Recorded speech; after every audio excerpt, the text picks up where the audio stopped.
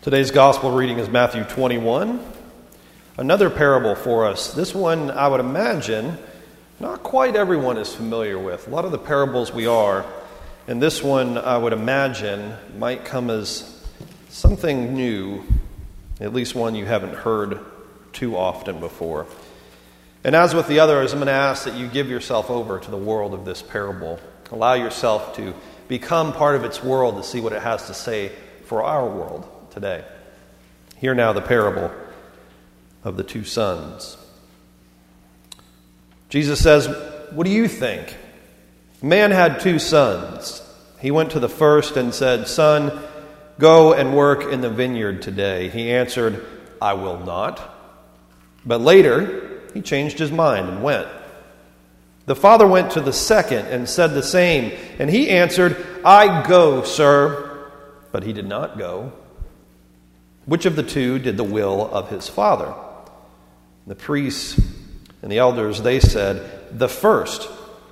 Jesus said to them, "Truly, I tell you, the tax collectors and the prostitutes are going into the kingdom of God ahead of you. For John came to you in the way of righteousness, and you did not believe him, but the tax collectors and the prostitutes believed him. And even after you saw it, you did not change your minds and believe him." The word of God for the people of God, and thanks be to God. There are two kinds of people in this world. There are those who say there are two kinds of people in this world, and there's everybody else. There are two sons in this parable. And often that's a shortcut for us to say, well, that must mean that one is right and the other is wrong. That one is good, the other one's bad. We're supposed to be like one of them, and we're not supposed to act like the other one. And that would make this parable very easy, because it would make it another version of the hypocrite parable, and we could just talk about that. Quit saying you're going to do one thing and then do something else. And it's nice and neat and tidy, and that's an easy thing to do. We would say that, okay, well, the good people are the ones who you think are bad, the tax collectors, the prostitutes, and all that sort of thing. They end up doing the right thing. Meanwhile, the people who seem like they've got everything together and are all polished, they obviously are the bad people. It's nice, it's neat. The problem is, that's not this parable. That's some other stories. There are those in the Bible, to be sure. But that's not this parable. That's not what it's about. There are two sons here, and neither one of them is good. Neither one of them is exactly what they should be. So let me bring you a small parable, okay? Let me ask you, which is worse? Driving down Oak Ridge Turnpike, and someone is in front of you with their blinker on for 2.5 miles, and they never do a thing. They never change lanes or turn, and you're going, what is going on here? Did you fall asleep? Or the person who cuts in front of you and then makes a sharp left turn without ever using their blinker. Which is worse? Which is worse? The answer is both of them are not the ideal. Whichever one, both of them are not the ideal. The ideal is someone who indicates their action by using that indicator light, what they are going to do with their 2-ton machine that they're piling in at 55 miles an hour. That's the ideal. Let me know what's going on in your mind so I can react accordingly. Neither one of those people is ideal. These sons are the blinker boys. Neither one of them is the ideal. They're not doing what they should be doing. Both of them can't live up to the words of their mouth, and they end up doing the very thing they said they wouldn't do, or vice versa. So we've got the first one who says, the dad comes to him and says, "Go work in the vineyard," and he says, "I will not." In other words, he said no. And then he changes his mind for some reason. We don't know why. He ends up going to work in the vineyard. The other one says, "Of course, sir, I'm going right now." And he never ends up getting there. He just never shows up. Neither is all good. Both of them messed up. And I'd like to consider that for a minute. So let's handle one at a time. That first one, he ends up doing the will of his father. Everyone has to admit that. But not before he gets in his little rude jab before he does. Dad says, "Go work in the vineyard." And he says, "I will not." He says, "No." Right to his face. Which is just terrible. I read through this thing and I said, if I had done that to my dad, if he had told me to do something and I said no to his face, you know what would happen? He would look at me right in my eyes until I finally broke down and was like, I'm sorry, that was rude. And then he would lecture me for the next 3 hours about my attitude, right? And guaranteed, you can put money on it, I don't care how much, it's a safe bet. Sometime in that 3 hours, he would say, do you know what my dad would have done to me if I would have said no to his face? I wouldn't be able to sit down for 3 days. That's what would have happened. If you ask my grandfather, he would have said, if I said no to my dad, he would have told me to go dig my own grave. That's what would have happened. You go up the generations, it gets worse and worse. You know, what my dad would have done. So for real, in Jesus' day, this is true. This would have been grounds for execution, public execution. To say no to your dad to his face in public, he could have been excommunicated from the family or executed, even worse. That's not an exaggeration. This is a honor and shame culture. And if you're going to shame the family in that way, you're going to have to preserve the honor of the whole family line by doing something rather extreme. So he's taking his life into his own hands, saying no. It's kind of crazy. He says, I'm not going. Why? What better thing does he have to do? We don't know. The text doesn't tell us, right? So we're left to imagine. Did he have other plans that he was going to do that day? Was he going to hang out with his friends? Or maybe he had another job. And maybe he was going to make more money doing that job than this job, end up bringing it home to the family, that sort of thing. We don't know. Does he have good intentions? Maybe, maybe not. Maybe he's just going through a rebellious thing. As a parent, I'm reading this thing and I'm going, yeah, that seems pretty likely. That he's just, I'm not going to do that, Dad. No. Because he's going through that phase of life, because that happens. There was a time in my life where I was extremely resistant to everything that my dad did. So my dad, like a weirdo, would wear loafers without any socks on, right? And I couldn't stand that. I thought it was disgusting. So to show him, I bought knee-high socks, and I would wear them all the way up anytime I was wearing shoes or anything like that. And I remember giving my dad a hard time when I was a teenager about the length of his shorts, because they were way too short for a grown man to be wearing. And I thought that was highly inappropriate. Dad, you need some longer shorts. So I would wear shorts that were below my knees. And he hated that. He thought it was pointless. What's the point of wearing shorts if they're down below your knees? They're just short pants. And that was all I needed. I was like, okay, I'm buying 5 pairs of these because my dad doesn't like them. Game on. This is where we're going. I've grown mostly out of that, but I can tell you when that shift happened. So for Christmas, this was like probably 5 years ago or something like that. He bought Gigi and I a set of cups, and then those insulated cups. You know what I'm talking about? The brand is called Turbis. So he buys us like 6 of these things.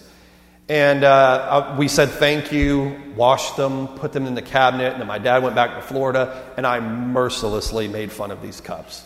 I called them old man cups because I grew up in his house with them. He had them all the time. And so I just associated that with him, and I was like, we're not using these old man cups. Until one day, I don't know when it happened, but we were out of cups, and that was all that was left in the cupboard. So we had to use the old man cups. So I bring them out, and we used them, and the ice didn't melt. And the cup didn't sweat and create that ring on the table that you had to try to buff out later. And it wasn't too long that I had to admit my old man cups were now my cups. And it was a painful transition in my life to realize that my dad was right about that. And we use them all the time. Now I get grumpy if they're all dirty, if all the old man cups are dirty. My dad was here this past week for Lydia's birthday. True fact. His shorts were longer than mine. And I wore loafers without socks. No joke. I don't know when that happened. But I'm going through like this processing thing now. It's weird. I'd imagine we've all had times when we looked at our parents and we just said no. And then we had to come back around later and admit, I've had a change of heart. I've seen things a different way, and maybe they were right to begin with. Do you know who else had a story like that? Peter in the Bible. So Jesus gets arrested, and they're going to execute him that night. And someone recognizes Peter, and they say, hey, weren't you with him? And what does he do? No, wasn't me. He has to keep denying it over and over and over again. He gets so upset about it that he uses some naughty language, and people are like, my goodness, how rude. But he still says, no, no, no. And 3 days later, he changed his mind. He changed his heart. He repented of what he had done. And he became the guy who would never, ever deny Jesus again. Even when it led to his own death later on, he would never deny Jesus again. He worked in the vineyard all the day long until he went home to his rest. We knew that this first son has a happy ending because that's in the story. Jesus says as much. He's the one who did the will of the Father. But what about the other one? The other boy who's so polite at the start, he says, "I go, sir," which is translated as, "I am going," and the word is literally, "Lord." I'm going, Lord. And I imagine every single bystander there was going, "Oh, that is such a good son. What a good boy. What a well-mannered young man. Must have been raised right. What a good father he must have." And then what? He never shows up. And why? I don't know. It doesn't say. It very well could be that he never intended to go to the vineyard that day and that he was just gaming his dad and just putting on a good show for public, but everyone knows, Dad certainly knows, he's not going to go through with it. I've seen college kids make this maneuver whenever their parents come into town and they all go out to eat together, and then the check comes and all of a sudden the college kid goes blind for a second and like nothing happens, so the parent finally picks it up, and that's when they do what I call the check pump fake, and they act like they were going to get, sorry. I meant to get that. No, you weren't. You didn't mean to get that at all. You're not fooling anybody. You weren't going to buy the meal at Olive Garden. We all know that, right? But they like to make a show of it and make it look good. So it's possible. It's possible that this kid has that in him and that he's just faking it for publicity. I think it's more believable that something else happened, that he really did intend to go. And then, I don't know, life happened or something like that. So we just started September now, which means that we're right at the period where things are starting to turn in a student's life. So come August, every student, most of them that I know, they walk in with their Meade 5-subject notebook and they filled out those little tabs that they put into the little colors, and every subject, history, math, English, or I guess they call it language arts now, and they've got a tab for everything, and they put all the assignments in their calendar, and they promise themselves, I'm going to be way better at this year, I'm going to do all my homework assignments, I'm going to read my book and everything. And it's about this time where they're probably going to stop bringing that notebook to school. They have all the intentions, I'm really going to do better this year, and they said, what's the point? There's just doodles of unicorns in it, so why even bother at this point? We mean well, and we just never get around to it. I find that more believable. I think that's what's going on with the second son. Because I meant to start the laundry this morning, and it just didn't happen, right? We all have those things we meant to, and then it just didn't happen. We meant to write that novel, or we meant to do that thing that we were supposed to do. We meant to go to bed early last night. Well, you know what? We are. We're going to bed early tonight. We are definitely going to bed early tonight. And then somehow, I don't know how, but we watched 5 episodes of Frasier. How did that happen? What happens to him? Where does he go? Let's imagine what happens with the son. We don't know his ending, but I imagine it goes something like this. Dad comes home from the vineyard and says, your rude, good-for-nothing brother showed up at the vineyard and he worked all day. Where in the world were you?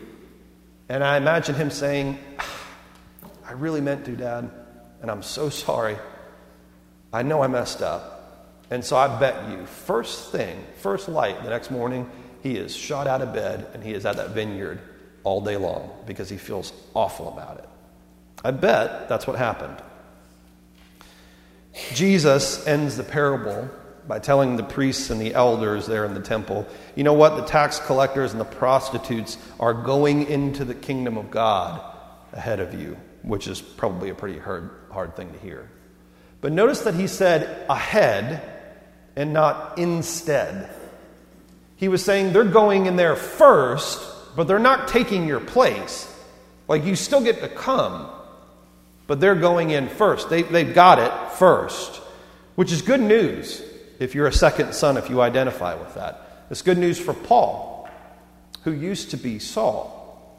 Saul was the name of the first king of Israel. That's how devoted he and his family were. Is he had a good Jewish name from the family, and he was Pharisaical about living up to the law, living up to every letter of the law, and he was going to live by every jot and tittle of it, and he was going to enforce it with others. As a matter of fact, he was so devout in his faith that when these Christian upstarts and rabble-rousers came around to lead people away from the good faith, he put his foot down and said, that is not what we were raised with. That is against the code, and we're not doing it that way. And you need to get out of here if you're going to keep spouting that stuff off. He meant to do the right thing. He thought he was. And then his heavenly Father got a hold of him and told him, look, they're going into the kingdom of God ahead of you. You're missing it here. And he had to admit, I messed up. And he came around in a big way, obviously. Peter, the fisherman, the gruff guy with the foul language, went into the kingdom of God before Paul did, who was supposed to be the man of God. But hear this, they both made it. One may have gotten there first, but they both made it to the kingdom that day. They both made it to the vineyard. So there are two sons in this parable. One comes off like a jerk at first, and maybe he is one, we don't know.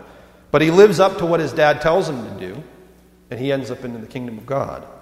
And the second son seems so polished and well-intentioned, but he has no follow-through. But eventually he does find his way into the kingdom of God. They were both called to the vineyard, and they both find their way eventually. So I'm going to be honest with you. I thought I knew how this parable was going to play out this week in the world and what was going on in Houston and in Texas. Because I've been hearing these news stories coming out about people going out and rescuing people in their own boats, using their own gas. And I heard a story about one who was a gruff fisherman captain who used to captain a boat, and a soldier who was there with him. And they would go out and they would rescue people. Even while the rain was still coming down, they were going out in the boat, and one of them was piloting through these flooded streets, trying to miss cars and branches and everything that was under the water that they couldn't see. And the other one treating people when they found them in the boat. And I imagined, what kind of sacrifice that took. And they weren't professionals. They weren't faithful people. But they sure were living up to the kingdom of God. I heard about that businessman. Did you hear about him? Mattress Mac, I think is his name, who owns some chain of mattress stores there. And he opens up his doors. His own home flooded. And he came in, and people were wanting a place to stay. And he just opened all of his stores all over Houston and let people come and stay there. Unlikely people. But they wind up programming in the kingdom of God. And then I heard stories, of course, about Joel Osteen and his church. And while it was first coming out, it seemed like they weren't going to open their church up. And I thought I knew how this was going to go. I thought, man, isn't it just like the polished and the snazzy and the broad smiles and all these polite manners? And they end up letting you down in the end. And I really thought that was the sermon that it was going to be today. But the truth is, that's a pretty sorry sermon. And that's not what this parable is. And that's not true to life either. The truth is that Osteen's church did open her doors. And maybe, you know what? Maybe they should have done it sooner. But that's not for me to judge, and maybe not anyone else who wasn't in Houston that day. Could they have opened sooner? Probably. I think other people were coming to the vineyard before they did that day. But they did take people in. And I'm grateful that they are, because they're providing the kingdom of God shelter that people need in Houston. And I'm grateful for their ministry. And I'm still moved by these people who buy their own gas and put it in their own boats to go out and rescue people, because they're piloting their boats around the kingdom of God and saving people who need it. I hope you'll join me in prayers for their safety. The truth of this parable is the truth of life. Neither son is perfect. Neither one gets it all right. They both mess up. Peter and Paul, neither one of them is perfect. Sometimes we all let our mouth get out ahead of us. Sometimes we can fly off the handle and say things that we don't mean. And sometimes we show up late for work, and sometimes we miss work altogether. But there are more than just two people in our lives. There are more than just two sons, a whole family worth of stories. But no matter our story, we can make it to the vineyard. It's not too late. We can still find our way to come and work in the kingdom of God and make it a reality. And the reminder is the table set before us, like Christ has set. The table is ready. Christ is waiting with forgiveness in his hands and with grace on his table. And it's not too late. It's never too late to come home.